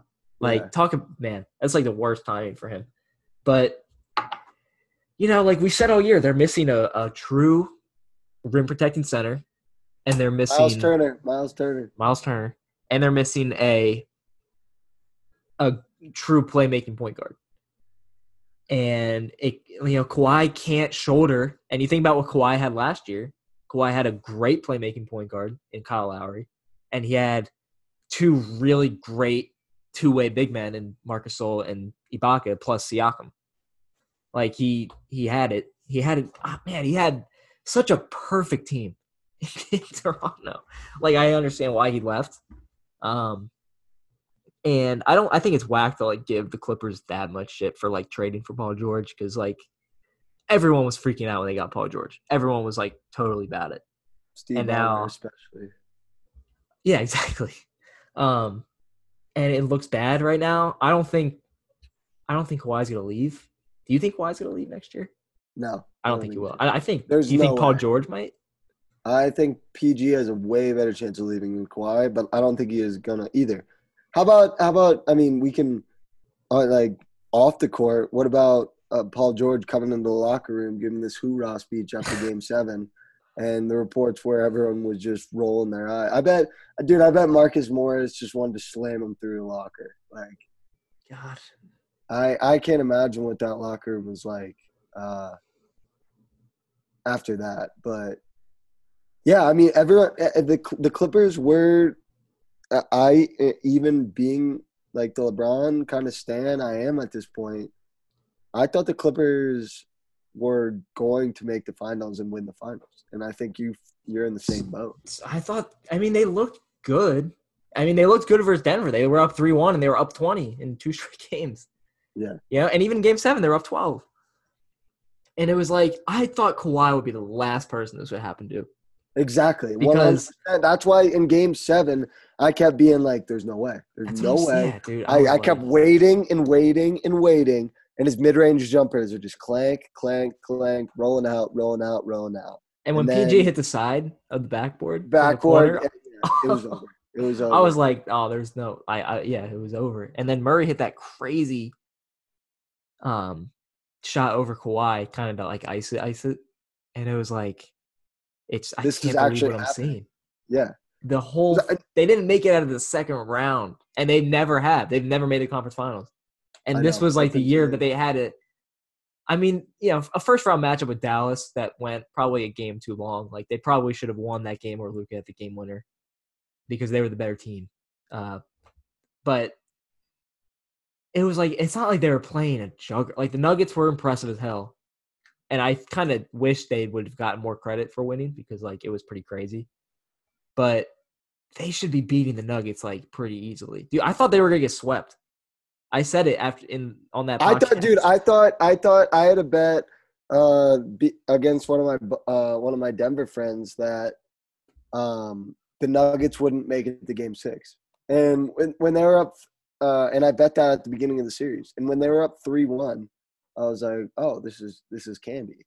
And then there it goes, 3-2, 3-3, and you look in the fourth quarter and the Clippers are down 10, like just like that. It was a monumental collapse. Like that.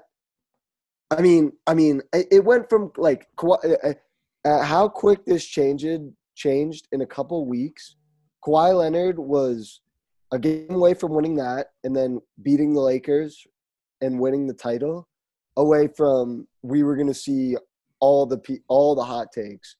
Oh, Kawhi is a top 5 player of all time. He's won 3 different titles with 3 different teams. Probably would have been the MVP. So 3 different Finals MVPs with 3 different teams. Like he has the same amount of finals as LeBron now. He's a top 5 player. To like Kawhi is like it. I mean, granted, that's just kind of how sports media works, but he's kind of just sauntered back into his place. Like he's still one of the better players of all time, but he's back down to like number 15 or number 20 instead of being in the conversation for like a top 5 player ever. Yeah, he had the moment right there. It was in front. It was right in front of him. It was right third there. Team. God. Third NBA Finals MVP on a different team. And then it would have been like, you know how Kellerman and Stephen A. like to go Lakers at Clippers. You know how Skip Bayless and Shannon Sharp like to go Lakers at Clippers. And you know the narrative would have been, oh, now Kawhi has 3 with 3 different teams. LeBron has 3, and only with 2 different teams. Like, it would have been a shitstorm. And granted, you can't, like, I don't think there's one singular person to blame, but you can't keep Kawhi out of the blame. Like, if it'd be one thing if in the fourth quarter Kawhi put up 10, 12 points and they still lost that game, then you can throw it all on the shoulders of Paul George, Lou, Harold, Doc. He put up 0 points. Zero, dude. Absurd. That is literally – I would have bet my life that in a Game 7 closeout game, Kawhi Leonard would put up more than 0 points. Like, that is the lock of the century. And he put up 0 points. LeBron put up more in Game 5 in, like, points, rebounds, and assists in all 3 categories than Kawhi and PG did combined in Game 7.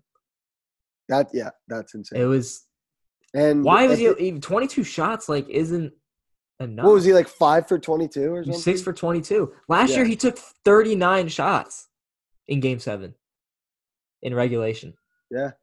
Like, why are you taking 22? It should be your ball every time. Yeah. It shouldn't be Paul George. The decision. It shouldn't be that's why Harold. I mean, like, that's why LeBron is LeBron. I mean, yeah, that would never happen to LeBron. Like, I'm not a LeBron guy, and I will easily say it would never happen to him. He would never let that happen. No. And it's crazy because Kawhi had, like, a pretty insane playoff run up until that. He was averaging 29. Yeah, he was balling. Yeah. And wasn't even shooting that well and, like, from 3, and was still putting up crazy numbers. Like, it was insane when Doc took his guys out with like 2.5 minutes. Yeah, I was like, oh my God, dude. 15, like, this is actually happening. Imagine being the Clippers and you traded 5 first. They traded, I mean, if you include Morris, they traded 6 first. Yeah. For PG and Morris plus Shea. Like, who would you rather? I mean, look, Paul George is a better player than Shea. Like, he just is. Yeah. Paul George is still really good. Like, I mean, I like Paul George. I like seeing him get memed on, but, like, I like Paul George. I'm a pretty pro Paul George most of the time. But, like, it's just like, I feel like having Paul George in your team, like, you're just not going to win a final. You're just not going to win it now. Yeah, I feel like I feel like now, especially, it's got to be in his head. Oh, super in his head. Like, because but it's weird because, like, when he was younger, he was going, like, at LeBron and was, like, kind of doing better than most of his on the peers. Pacers. Yeah. And now it's like, man, I don't know. It's truly one of, like, the most unbelievable stories. It is pretty unbelievable that. I mean, the Paul George storyline and the Clippers storyline. It's both unbelievable. And I didn't see Kawhi getting that much shit on Twitter and social media. And, I mean, he has other people to thank for that blew it as well. But, God damn, if LeBron did that, if oh, my God. Like, I mean, LeBron had a worse moment in 2011, and he still does, and he still hears from it. Oh, he still, yeah, exactly. But there are players where if they put up a goose egg in Game 7 in the fourth quarter, it would be you'd be getting run through the mud. So, I think they're still good. I think they're going to run it back, and I think they should run it back. I think a little tweak here, a little tweak there. I think they should go after a guy like, who would be perfect for the Clippers is Chris Paul. I don't think they can make a trade happen. I don't think they have the salary to do it. But, I mean, just basketball fit, like, he'd be – although him and Paul George would probably hate each other. If they somehow finesse Chris Paul and didn't win a title, like, that would, like, there's no way they're not gonna win a title with Kawhi, Chris Paul, like that. I think that would be the best big 3 of all time. Like, I mean, Kawhi, PG, no, it's not the best of all. Dude, Chris Paul's like 35. Come on, Chris Paul's great, but, like, you see what Chris Paul did? Paul George will never be in the best big 3 of all time. KD, Steph, Clay, or Dre, or even Dre. I mean, if you look at it, I don't think so. I don't think so either. I think it's Clay. I think it's Clay. Or LeBron, Wade, Bosh, or I don't think so. I would take Kawhi, PG, and CP3. I feel like it's like you need a you need a forward, kind of. I don't know. I guess KD and Steph and Clay are all guards too, but it's different because they're all. I don't think that's the gonna three happen. of the five best shooters. I don't ever. think we have to worry about it though. It's not gonna happen. But who else could they? Who could they get? I mean, I don't if think they you have want to to have get a pipe anyone, dream dude. for me, I don't think they have to Horford would be great for the Clippers. I don't think they have to contract get aside. They need to Why get do a center, dude. They can't unless they want to play Zubac. But they didn't want to play Zubac clearly. Why do they have to get someone though? Like we said, they're up 3-1. Because look at they're the winning West. those games by 20 points. But look like- at the Western Conference. The only thing they should be worried about is matching up with AD. Whoever you think Exactly. So they need a center. They can't. But I mean, you can't throw Horford is not matching up with AD. No. I was more talking in general, like just for I'm talking about if you're the Clippers, I would say completely scrap what happened this year. Don't think about anything else other than matching up with AD because you were up 3-1. You were winning these games by 15, 20 points. And if it wasn't the ultimate choke job, you would be playing the Lakers. So you have to be worried about matching up against AD. You have what it takes to match up against LeBron with Paul and Kawhi. Get someone that can match up with AD. And honestly, but who can match up with AD? That's a great question. It's going to be I think it's going to be like a couple super niche guys. I think I'm not even trying to sound like Horford. I think Horford could do it better than most people. Yeah, I guess because he's just so fundamentally sound and like with AD, and he can throw his weight at him at least. But they also need a floor spacing big because I guess JaMychal I don't Green think the Clippers. counts. I don't know. I think you're thinking way too hard right now. I don't know what but the thing is, like they're up 3-1. Okay, but the Clippers and they have Clippers the second best record in the West. Okay, I agree. Like they don't need a huge. No, but they need all right. They need all right. So getting Al Horford in there is making a big move. Like it's a big contract. Not if they might. Thing is, they'd get picks. They'd get a pick. They need picks. They have no picks. They'd probably get like 1 or 2 firsts. But how do they have the? Then they have. They have to probably move.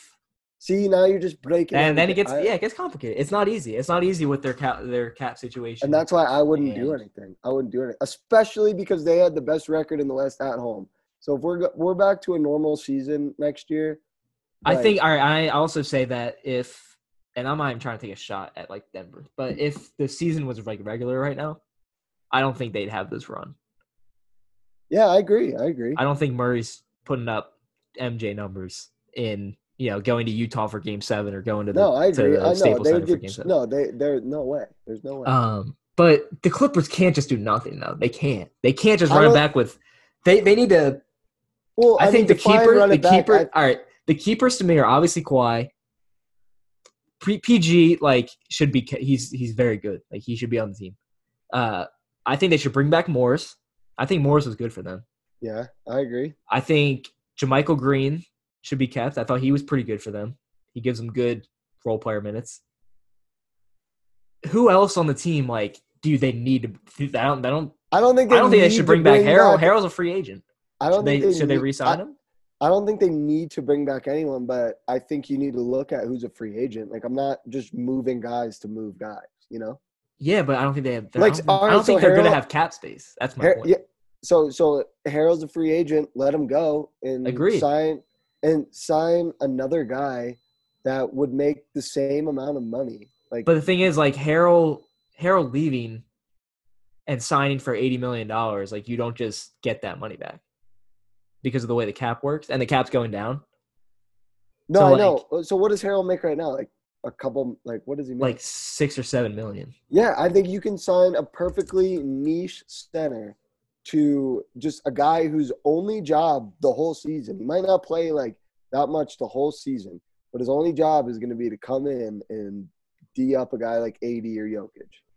His only job. Granted, I don't know who that is, but I don't think you have to pay that much for that.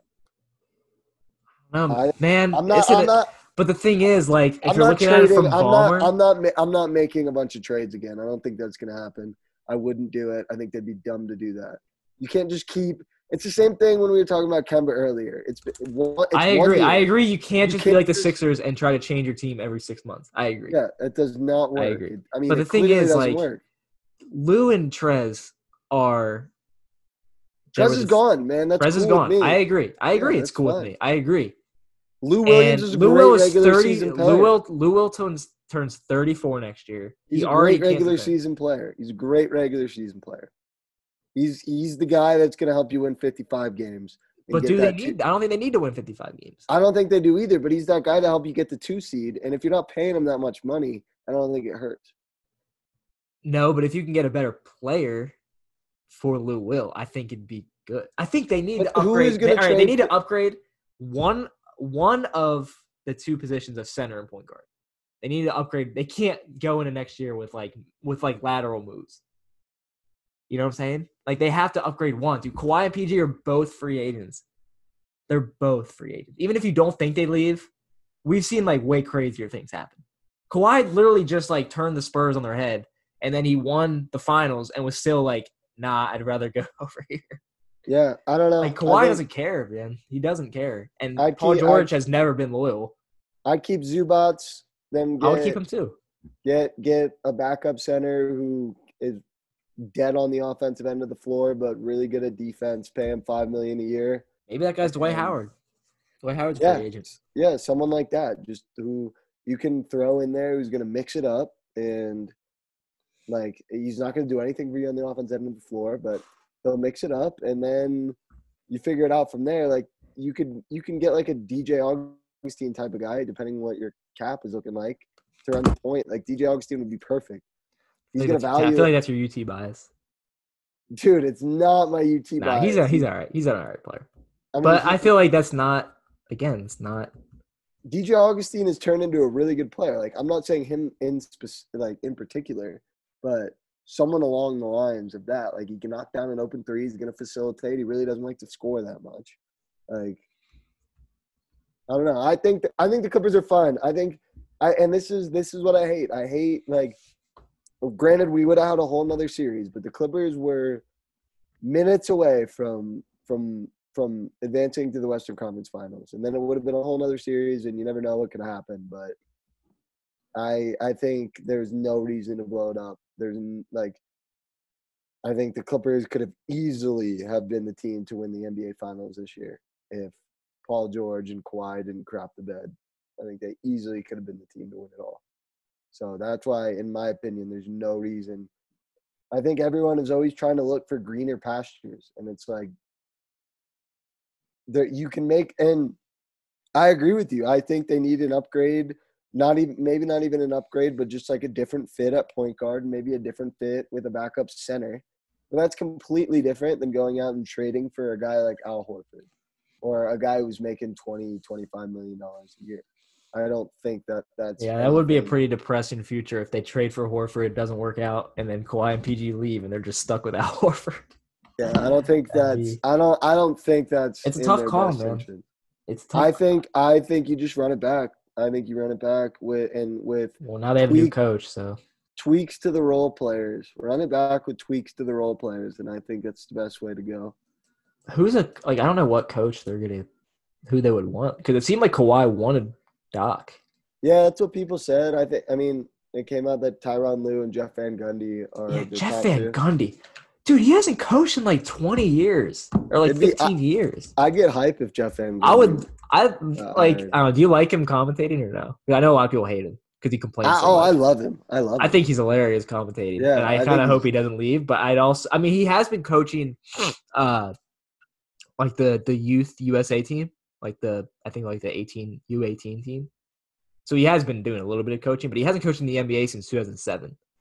And he only coached like I mean it'd be an out of the blue hire. They're gonna hire whoever Kawhi and Paul George want.